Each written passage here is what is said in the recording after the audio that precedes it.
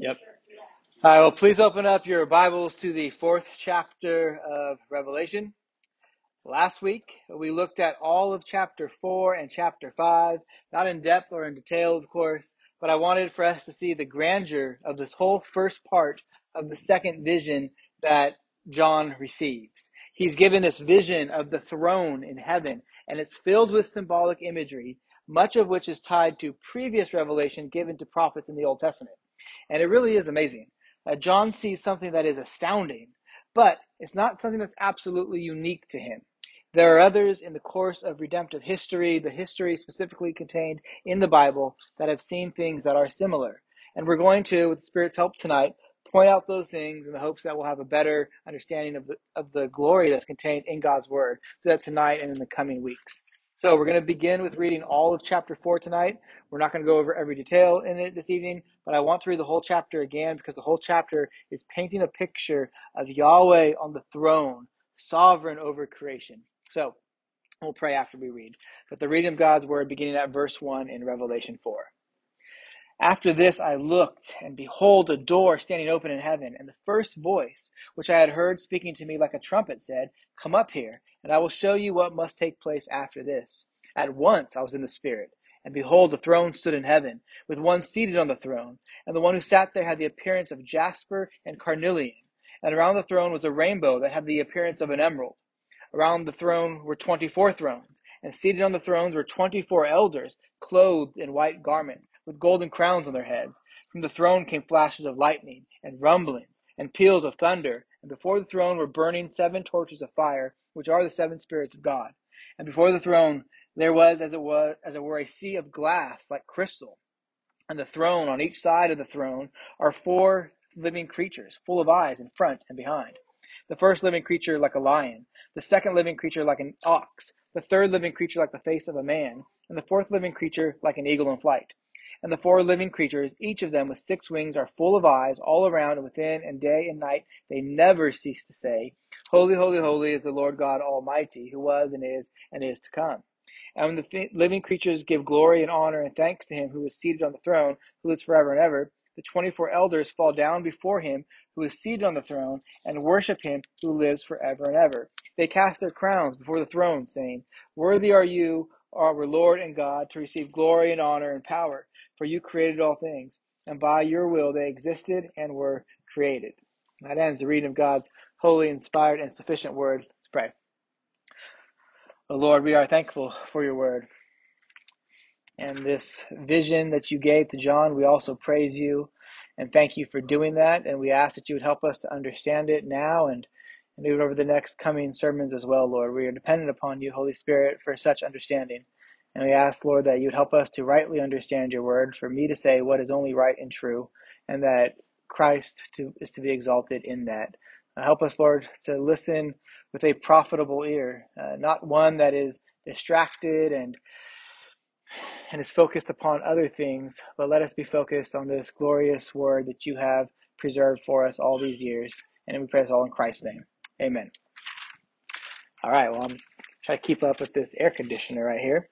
But to begin, I wanted us to think about what it means for God to be sovereign. I mean, we profess as Christians that God, the King of the universe, the Lord of all, is sovereign. What does that mean, though? I mean, sometimes we consider sovereignty in light of saying that like the king of a nation is sovereign, or even more commonly today, you'll hear people say that certain nations are sovereign, but that's not quite the same thing. We're thinking of now that God, that Yahweh, the God of Abraham, Isaac, and Jacob, the triune God, unbegotten Father, eternally begotten Son, and the Holy Spirit who proceeds from both of them, that he is sovereign. And what does that mean? Well, the best thing that we can do in wanting to understand something about God is to go to his word, go to the Bible. We have a book, and we should use it. Now, depending on what translation of the Bible you have, God is called sovereign a number of times in it. Some translations, when you see the phrase, in the ESV at least, for example, the phrase the Lord God, some translations will translate that as sovereign God. But for the ESV, since that's the translation that we use here, it only actually contains the word, when it's speaking about God specifically, sovereign, only 3 times. in Acts 4, in 1 Timothy 6, and in Revelation 6. And we'll obviously get to Revelation 6 here at some point. But in each of those other instances, and even in Revelation 6, sovereignty and God being sovereign has something to do with God creating and ruling, which is appropriate.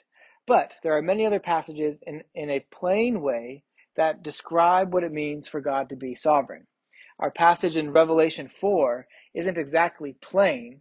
It's apocalyptic literature, after all.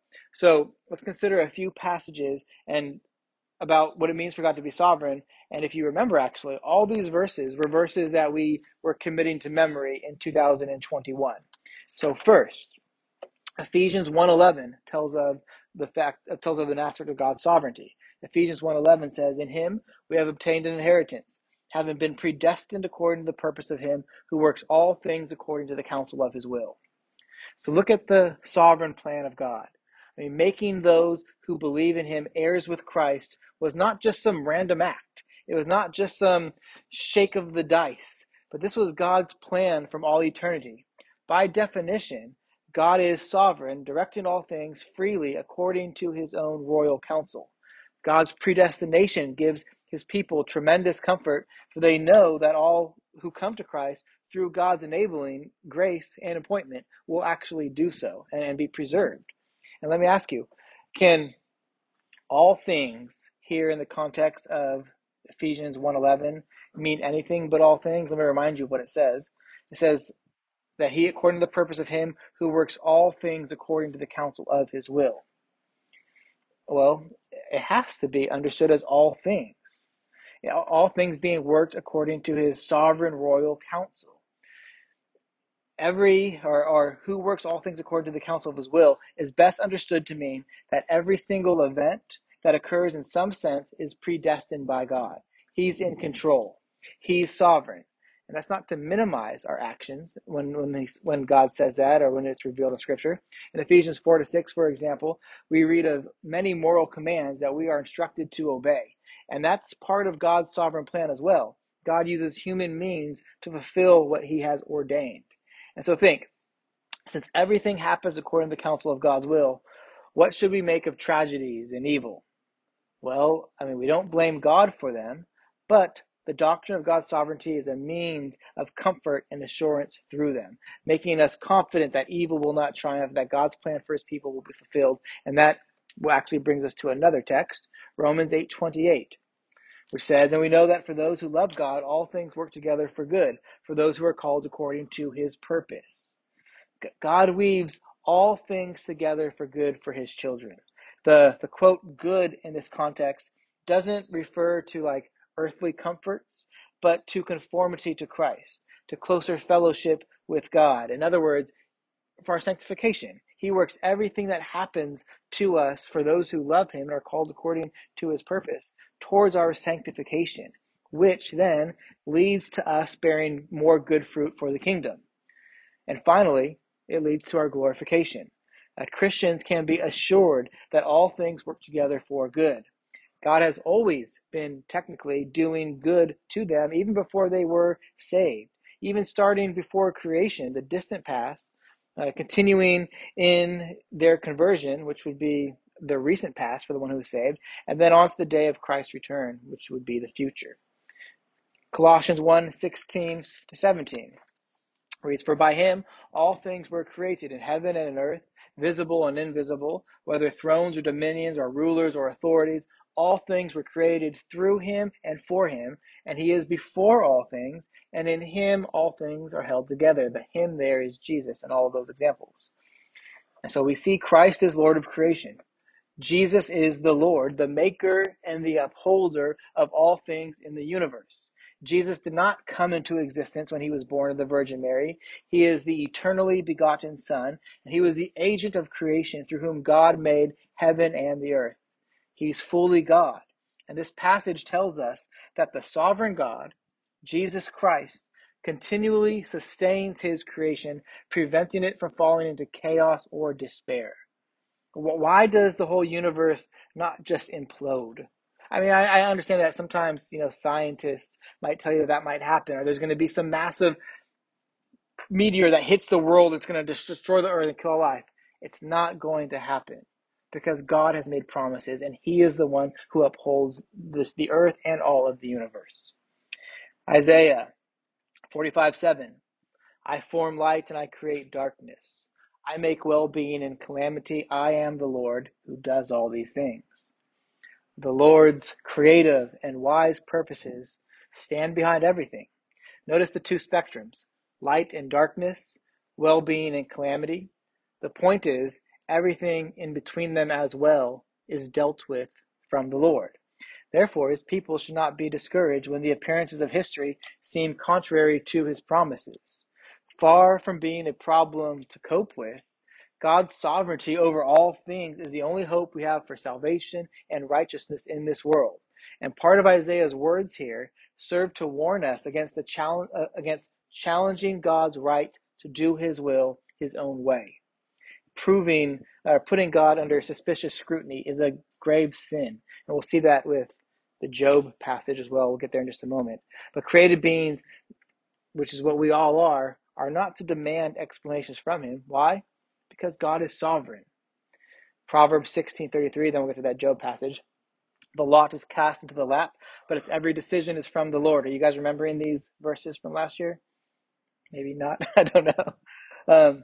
Casting lots involves random selection or distribution of objects in order to make a choice uncontrolled and unbiased by the participants of that choice. And in Israel, it was typically performed before the Lord. You read that in Joshua 18:8.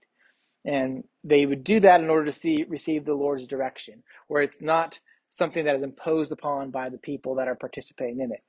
And you see what that's saying about God's sovereignty right then? Things which seem random to us are actually under God's providential governance. He's controlling them. He is working them. And then Job 42:2, Job says, I know, he's talking to God, I know that you can do all things, and that no purpose of yours can be thwarted. That's his second speech with God. And the Lord asked Job particularly about his power in relation to himself and the other creatures that he's made. And Job, at this point, is directly aware of God in a way that he never really has been before. And he responds by humbly submitting to God's sovereignty, as well as repentively despising himself for his earlier wild words, which God rebuked him for. While Job had rightly defended himself against his friends' accusations of sin and defined his circumstances as being governed by God, he had drawn conclusions about what his affliction meant that did not account sufficiently for what was hidden in the knowledge and the purposes of God. And what he comes to see in saying what he told God in verse 40 and 42:2 is what the psalmist in 115:3 says. He says, my Lord is in the heavens. He does all that he pleases. Now, the Lord's plans can't be thwarted. He is sovereign, and he works them all according to the wise counsel of his own will. Article 1, the third chapter of the Second London Baptist Confession, begins like this. It says, from all eternity, God decreed everything that occurs without reference to anything outside of himself. That is what many Baptists, not all Baptists, but many Baptists have confessed happily and joyfully and biblically for the last, 400 years, declaring that God has decreed everything that occurs. He's sovereign. Jerry Bridges, in Trusting God, writes, this is the essence of God's sovereignty, his absolute independence to do as he pleases, and his absolute control over the actions of all his creatures. No creature, person, or empire can either thwart his will or act outside the bounds of his will. That is what is meant when we read and we say God is sovereign. And it's just a small sampling, really, of the passages that we could go to in the Bible. Well, what we have here in chapter 4 is a way of expressing that God is sovereign, but through symbolic apocalyptic literature. It's expressing the very same things that we just read about, but through symbolic imagery. And especially in chapter 4, the focus is on God's sovereignty over all of creation. And our focus for this evening is going to be just on the first 3 verses. But this specific theme is all throughout chapters 4 and chapters 5, so we'll be revisiting it over the coming weeks. But consider what we just read concerning this apocalyptic description of the throne. The grandeur of God is put on display for us. And just think of how unique and how rare such a vision is. I mean, there have only been a handful of people who have seen such glorious things that the Apostle John saw. You have Daniel, Isaiah, Ezekiel, Amos, Micaiah in 1 Kings 22.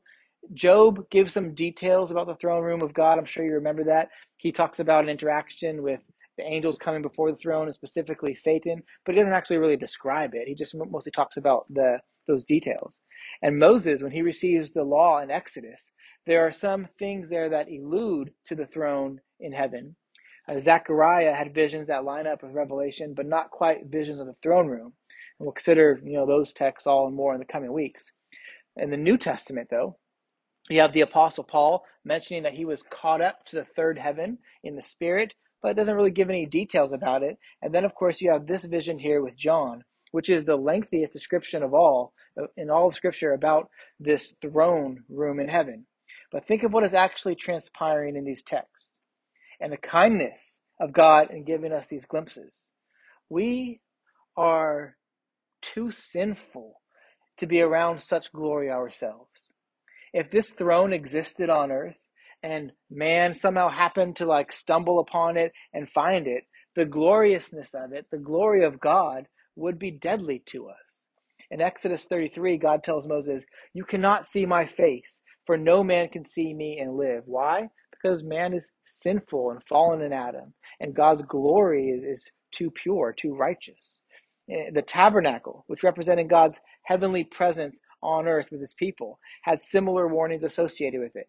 Numbers 18:22 says, "The sons of Israel shall not come near the tent of meeting again, or they will bear sin and die." And Numbers 1:51, "So when the tabernacle is to set out, the Levites shall take it down. And when the tabernacle encamps, the Levites shall set it up.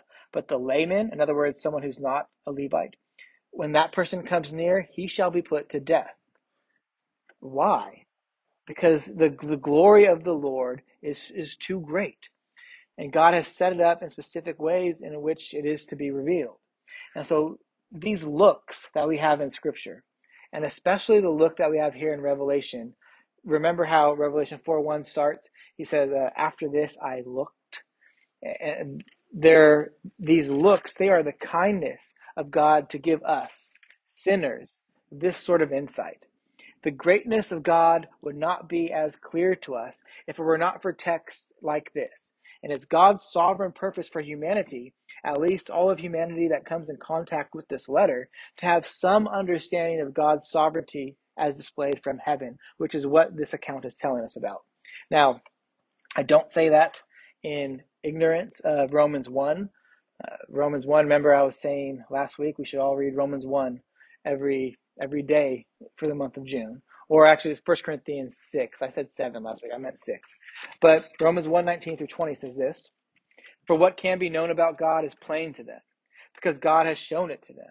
For his invisible attributes, namely his eternal power and divine nature, have been clearly perceived ever since the creation of the world in the things that have been made, so they are without excuse." Well, we understand, right, that although the divine nature, the invisible attributes of God and his eternal power has all been shown to us through creation, but our ability to understand them has been impacted by the fall. It's been damaged in our fallen nature. There is enough revelation for us there in creation for us to be without excuse, but all of our theological musings, especially apart from being united to Christ and being born again, are not to be trusted completely. And that's kind of logical in one sense. I mean, you're not going to go up to an atheist to try to find out about God. Hopefully you wouldn't, at least. You would hopefully go to a trusted pastor, an elder, or someone like that, or someone who's known the Lord for a long time. And so certainly, knowing things about God can be deduced from creation, but it's impacted by the fall. After all, I mean, that is why you have so many throughout history who end up worshiping false gods rather than Yahweh. It's because the reality of God is plain, yet because of sin, people often come to wrong conclusions. Sometimes they get some things correct. I'm thinking specifically about some of the writings of Aristotle and Plato, or even how the Gentiles who didn't receive the law keep the law. even though no one told them the specifics of it, as we read in Romans 2. But that's rare. And when that is discovered, and when truth is discovered, it's always God's truth because God is truth. And truth exists because of who God is even.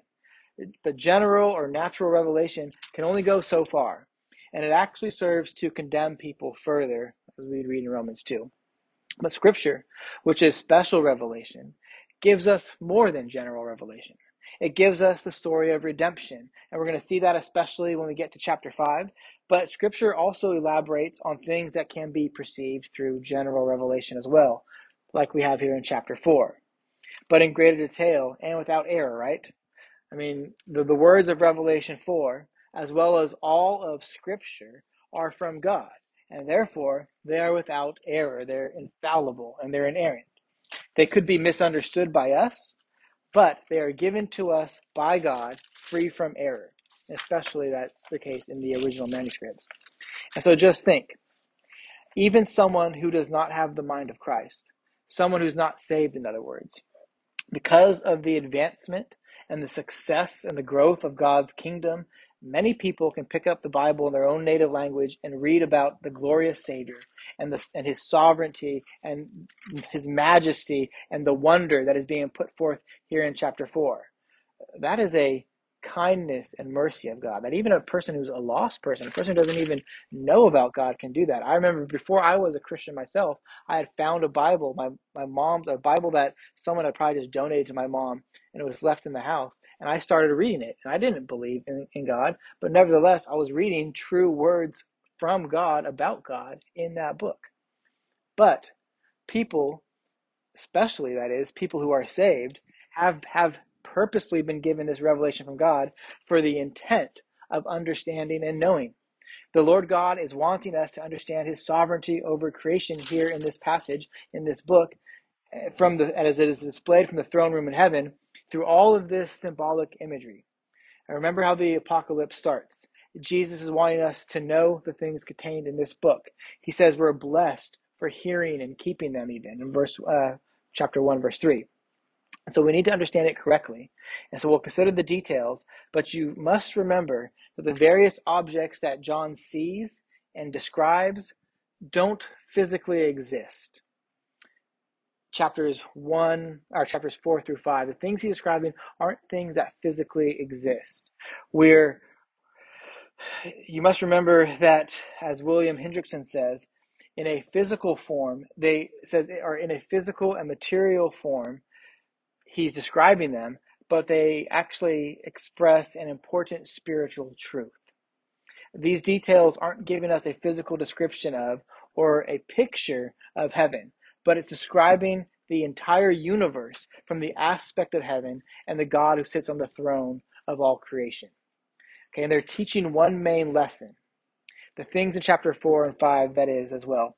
We're not chasing after some deeper meaning or something that is like hyper spiritualized or an analogy. There's not something like that. We're looking at them and we're understanding that they are all giving to us one strong message, and that is this: that the Lord is on the throne and he's governing all things, which include, of course, creation and redemption. And this understanding of God's sovereignty is what the church will need in light of chapter 6 and what comes after that as well, too. So, with that said, let's consider some of the specifics here at the opening of part 4. Chapter 4. We went over last week what is meant by after this. That's the start of the second cycle of visions that John is receiving. And the first thing we read is, "Behold, a door standing open in heaven." Now, we know what an open door means in our culture today, right? It's an invitation to come in. But how is a door opened in heaven? I mean, not everyone can just go there. And so this is echoing what Jesus already said to the church in Philadelphia. Revelation 3:8 says this: "I know your works. Behold, I have set before you an open door, which no one is able to shut. I know you have but little power, and yet you have kept my word and have not denied my name." Well, we don't get to heaven by ourselves. Jesus says it like this in John 3, that a person must be born again even to see the kingdom of God. that Jesus must open that door, in other words, by his life, his death, and his resurrection, as the means by which we have a door that opens to us in heaven. It's Christ's works and not ours that merit salvation in heaven for us. And as Jesus says to the church in Philadelphia, he knows our works. He knows if we are self-righteous or if we have faith in Christ and Christ alone for salvation. And by grace, we keep his word and we don't deny his name, because that is the response that we have to his gracious working of redemption being applied to us. And so John begins with this encouraging phrase, showing believers especially, showing the elect, that God is controlling all things in the universe from his glorious vantage point of being the only God Almighty. And then John hears a voice, as it were, behind the door. And not that it's a literal door, remember, but from inside heaven. And it's like a trumpet. And it's the first voice he heard, meaning that it's the voice he heard before. It's none other than the voice of Jesus, the same voice that he heard back in Revelation 1, verse 10, which was there said he heard a loud voice like a trumpet. It's the voice of the exalted Christ, the glorious Christ. And he calls John to, quote, show him what must take place after this. And that phrase is in reference to Daniel 2 and the vision of the latter days that was given to Nebuchadnezzar, or as one of our deacons calls him, Nebi. And from that vantage point of John, who is in time, it is in reference, him saying this to John here, it's in reference to events that are past, present, and future. You'll see that when we get to Revelation 12 really clearly, actually, I think, because in Revelation 12, we read about the birth of Jesus. Revelation 12 is talking about events associated with the birth of Jesus. So remember, again, Revelation, this book, this apocalypse, doesn't come to us in a linear format. It comes to us in a cyclical format, looking at past, present, and future all together at the same time. But the things which must take place after this are referring again to the last days, the latter days, then, the time after the resurrection of Christ, which continues until his second coming. Because now, after that event, the resurrection, the eternally begotten Son, who took to himself a human nature at his first coming, is now glorified, and Jesus is ruling and reigning even with the redeemed saints in heaven. And he's living to make intercession for us, Hebrews 7. And so Jesus is showing John and us that God is sovereign over all creation throughout this whole church age. Throughout the whole church age. Right now, Jesus is reigning and he's ruling, and even in some way that is mysterious for us to comprehend, we are ruling and reigning with him because of who he is and what he has done for us.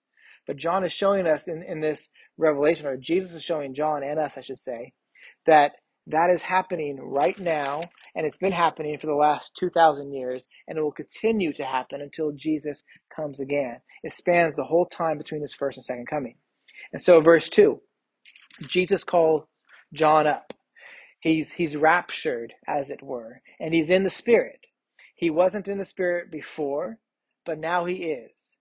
The Holy Spirit, notice Spirit is capitalized in our text, is referring to the Holy Spirit, and he's giving John this special insight, very much in the same way as Ezekiel was, or as the Apostle Paul was, as he described in 2 Corinthians. We'll consider those in coming weeks.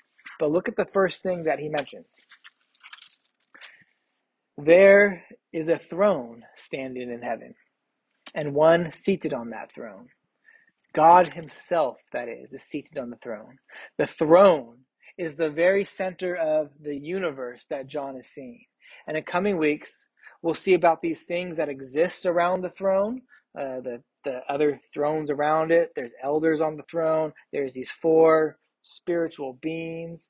But again, remember, John's not seeing physical things. He's not describing for us a picture of heaven. He's telling us about God's sovereign control and his ruling reign through these symbolic images.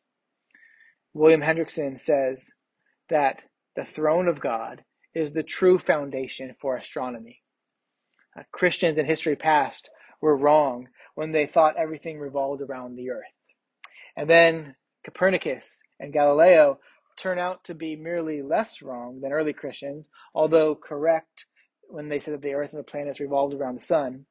But the point that is being communicated to us here is that the universe actually is theocentric. Everything revolves around God. He's central. He's the most important. All things are happening according to the counsel of His will.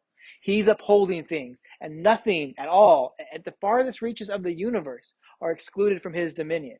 That was true for John in his day. That is true for us in our day. That is true from before God ever created anything at all, and it will remain true forever because it is who God is. He is the center of all things. And this imagery that we have here is telling us that. The word throne occurs 17 times in these two chapters, more than any other word in this section. And it's symbolic of God's sovereign control, which is driving everything else that happens at any time and anywhere, even in hell. Right? There's no area of existence in which God is not Lord over. Yahweh is seated on the throne. The Father especially is in view here, though, and He's not worried. He's not stressing. He's not anxious. He's sitting. And again, that's an anthropomorphism, right? God is a spirit. He doesn't have to sit on an actual throne. He can't sit. He doesn't have a butt. But since God Himself can't be described, since He is a pure spirit without a body like man, it's His radiance that is being described here. Verse 3. He has the appearance of jasper and carnelian. He's represented by a glorious flashing light. We'll see more of that in verse 5. But interestingly, carnelian and jasper were the first and last gem in the high priest's ephod. Remember that the special clothing that Aaron was instructed to wear, and then the high priest had to wear it after him, all the way down throughout the Old Covenant time period of God's interacting with humanity and specifically the nation of Israel. Well, carnelian and jasper were the bookend stones, I guess you would call, of that breastplate. And I think that is alluding to God's sovereignty and worship, which was the topic we'll be saving for next week. But look, as well, there's a rainbow around the throne, and a rainbow that had the appearance of an emerald, which is an interesting description of a rainbow. It sounds very Irish. Huh? So you assume a green emerald. That's what you're thinking. What's interesting about this description of a rainbow is that rainbows don't actually look like emeralds. It's probably speaking of the brightness and the splendor of it, but it's also a reminder that this vision isn't containing literal physical items. Because again, rainbows don't look like emeralds. What it does signify is a reminder of God's promise to His creation, given back in the days of Noah, that no matter how wicked things might get in the latter days, God is withholding His wrath for the day of the Lord. It speaks of His mercy, as in the days of Noah, when one was saved by grace. Now is the time for people to flee to Christ for redemption and for forgiveness and for new life and for peace with God. That's what we're seeing there. And it also evokes the glory of God and His radiance along with the two emeralds or the two jewels mentioned earlier. Look what Ezekiel says in a similar vision. This is Ezekiel 128. And Ezekiel's describing what he saw. He says, like the appearance of the bow that is in the cloud on the day of rain, so was the appearance of the brightness all around. Such was the appearance of the likeness of the glory of the Lord. And when I saw it, I fell on my face, and I heard the voice of one speaking. We'll get back to Ezekiel 1 in coming weeks as well. But it would seem that John and Ezekiel are seeing the same thing, and they're describing it themselves. Now, for the sake of time tonight, we're going to stop here, but we have a couple of points of application for us to consider. So first, the clear message of chapters 4 and 5 is that God is sovereign and ruling from the throne. No matter what is going on in this world, it is all happening according to the counsel of God's will. And sometimes, of course, it seems like the world is spinning out of control. People are always saying things like, oh, well, we're living in unprecedented times. Or, oh, I just wish things would get back to normal. And those things may be true experientially even. I mean, you can even think of the 7 churches who this letter was originally written to, the circular letter. It was first given to those 7 churches that were described in chapters 2 and 3. They were all experiencing some sort of trial, some sort of suffering. Many of them had been subjected to great earthquakes in previous generations. Some of them had been ransacked and pillaged by warring nations. They were persecuted by people who rejected Jesus and who were stuck in the Pharisaical perversion of the old covenant. And when we read the rest of Revelation, we'll see that these kinds of things are typical for the age that we're living in. Sometimes, from our vantage point, our human vantage point, it seems like God is not ruling and reigning and in control. But because in our minds, we think that, if God is ruling and reigning and in control, then nothing bad would happen. No trials and no suffering would happen because we know God is good. But that's not the case. The testimony of our text and the rest of Scripture is that that's far from the truth. It doesn't matter what things look like to us, because God is truly sovereign and everything is happening according to his purpose, and no one can thwart his plans. And for those who trust God, knowing that he is sovereign is a great comfort to us. Even though things look crazy, God is sovereign and he's working through these means to sanctify us and to conform us to Christ. He's bringing good through them. He's building his kingdom through them. Just think about it. How often does God gain victory through what looks like defeat? We only need to look to the cross, because there it seemed like all hope was lost. But at the cross, sinners were being redeemed. Sin was being atoned for. So God works through these things that look like they are bad. And he's sovereign. He's in control. Do you find yourself prone to worry? Are you the type of person to complain and to be anxious? Well, then I would compel you to study deeply this doctrine of God's sovereignty. And this doctrine, the revelation of God's sovereignty, I should say. Charles Spurgeon said, "The sovereignty of God is the pillow upon which the child of God rests his head at night, giving perfect peace." And why can we have that peace? It's because we know that God is in control of it all. We aren't. We aren't in control of very much at all. That's true. I don't know if that hurts or not, but we aren't in control.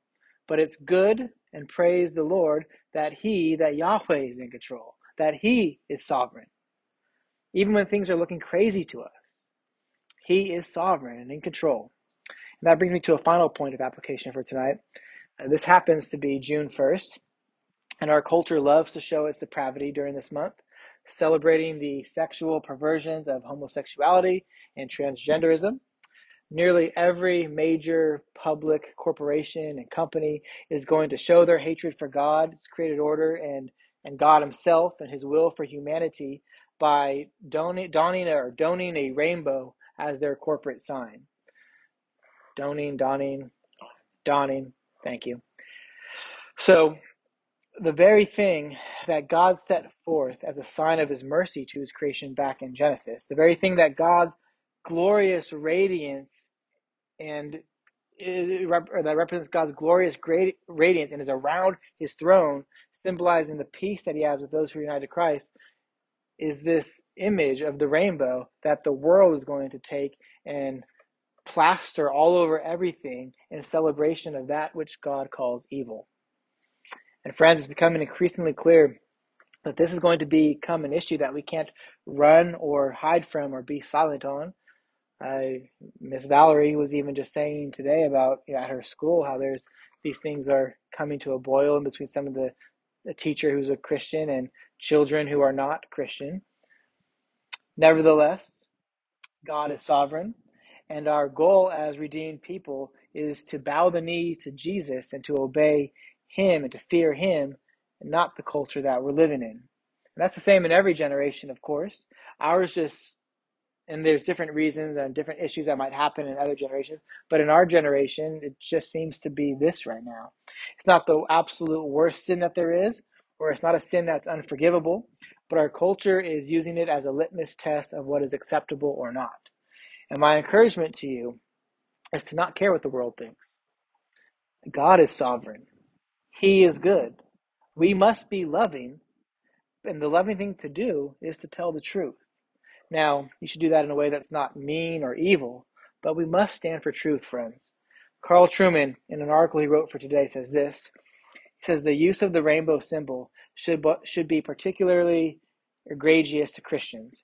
It is the primary instrument by which the LGBTQ movement asserts its ownership of the culture, and it's the means of telling those of us who dare to dissent that we should have no place in the public square anymore. It tears at God's creation order and design for family relations and social stability. And it's also a blasphemous desecration of a sacred symbol, taking that which is intended as a sign of God's love and faithfulness and of our dependence upon Him and turning it into an aggressive symbol of human autonomy and sexual decadence. And so surely the Christian cause of this month should be opposing Pride Month and its flag as public and strident a way as many have opposed racism and its symbols. And we can do so, friends. What Dr. Trueman advises, we can do that opposing this wicked generation, knowing that God is sovereign and His will is being done. And one day, we know that it will be done on earth as it is in heaven, where sin will have no impact. Let's pray. Lord God, you are good and holy, and we thank you for showing us these things in your word, that you are the truly sovereign being. There is none like you. You are the only God. And so we praise you, Father, Son, and Spirit, and ask that you would impress upon us a better understanding of your sovereignty and our need for you and a trust in you, so that this doctrine, this truth that is even knowable in creation, in general revelation, that it would become a source of great comfort and peace to us, Lord. We pray that you would help us especially to be salt and light in this culture that we live in, that is according to your will becoming all the more dark and all the more wicked and evil, giving even a whole month to the celebration of something that will continue to break down the family and further dirty and stain image bearers. And so we ask, Lord, that you would give us boldness if it is ever in your will for us to be put in a situation in which we have to stand up for the truth. We pray for wisdom in those times, asking for the courage to say what must be said, and that you would help us to do so in a way that would glorify and honor you. Give us understanding, Lord. We're so grateful for your word and this look that we have into heaven. Help us to understand it rightly, that we may be sanctified and continue to grow in Christ. And we pray this all in Jesus' name. Amen. All right, guys, any questions, anything I could try to make more clear?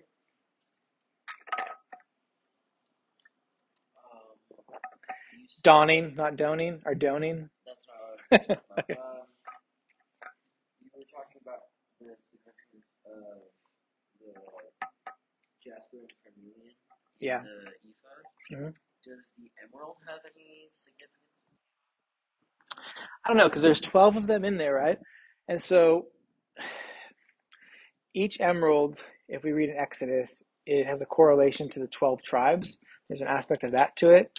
But in what you do see happening, like in commentators with Revelation, is they want to read into, oh, like, well, the color of this one is red, so that must mean, blood and atonement, and the color of this one is that.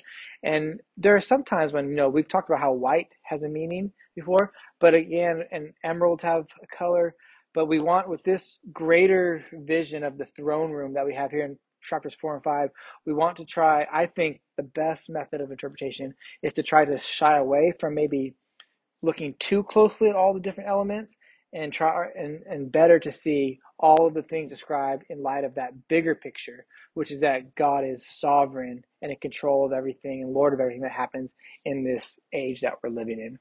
So that's why I think, well, why choose just those two stones, the beginning and the end, the bookends? And I think it's compelling us to think about God's sovereignty in light of worship, which we're going to look at that, I think, maybe next week, because it talks about the 24 elders, how they sit around the throne and they throw their crowns down, which is a really interesting passage. Like, I mean, do they do that and then they put it back on and they take it back off? Are they wearing an infinite amount of crowns? Like, I don't know. We'll have to think about that stuff and talk about it next week. Casting crowns, right? The band? I would think so. Yeah, I think so. But I mean, think what we're thinking. I mean, I'll try to show you this picture. I mean, if you can think of it in your head, what's being described here is this room, and you have in it like a throne in the middle, and then around it there's 24 thrones, and there's 24 people sitting on them, and then there's north, south, east, and west. There's these four angelic creatures, but they're not. He's not actually describing a physical thing to us. He's putting these things in the place and the position that they are in order to tell a point about God's sovereignty and His control. They're symbolic, and so I don't think that right now, if we were to somehow go to heaven, you would see a throne and 24 thrones around it. Okay. And did I'm assuming God just like made it known to him where north, south, east, or west, or he didn't like tell an angel to just hand him a compass. Right? No, and again, I think we're not meant to get from this, oh, this is a picture of what heaven looks like. I could draw a picture of it. This is physically how it looks. The placement of these things is to convey a theological message. All people debate too. I'm looking forward to studying more about the 24 elders. So I think generally, I've just kind of assumed always it's the 12 apostles and the 12 patriarchs. And so like thinking Old Covenant and New Covenant. But I think I've been reading, there's a case that actually sounds a little bit more viable about it being, again, related to worship, but containing that picture, but maybe secondary. So probably get to that next week. All right, guys.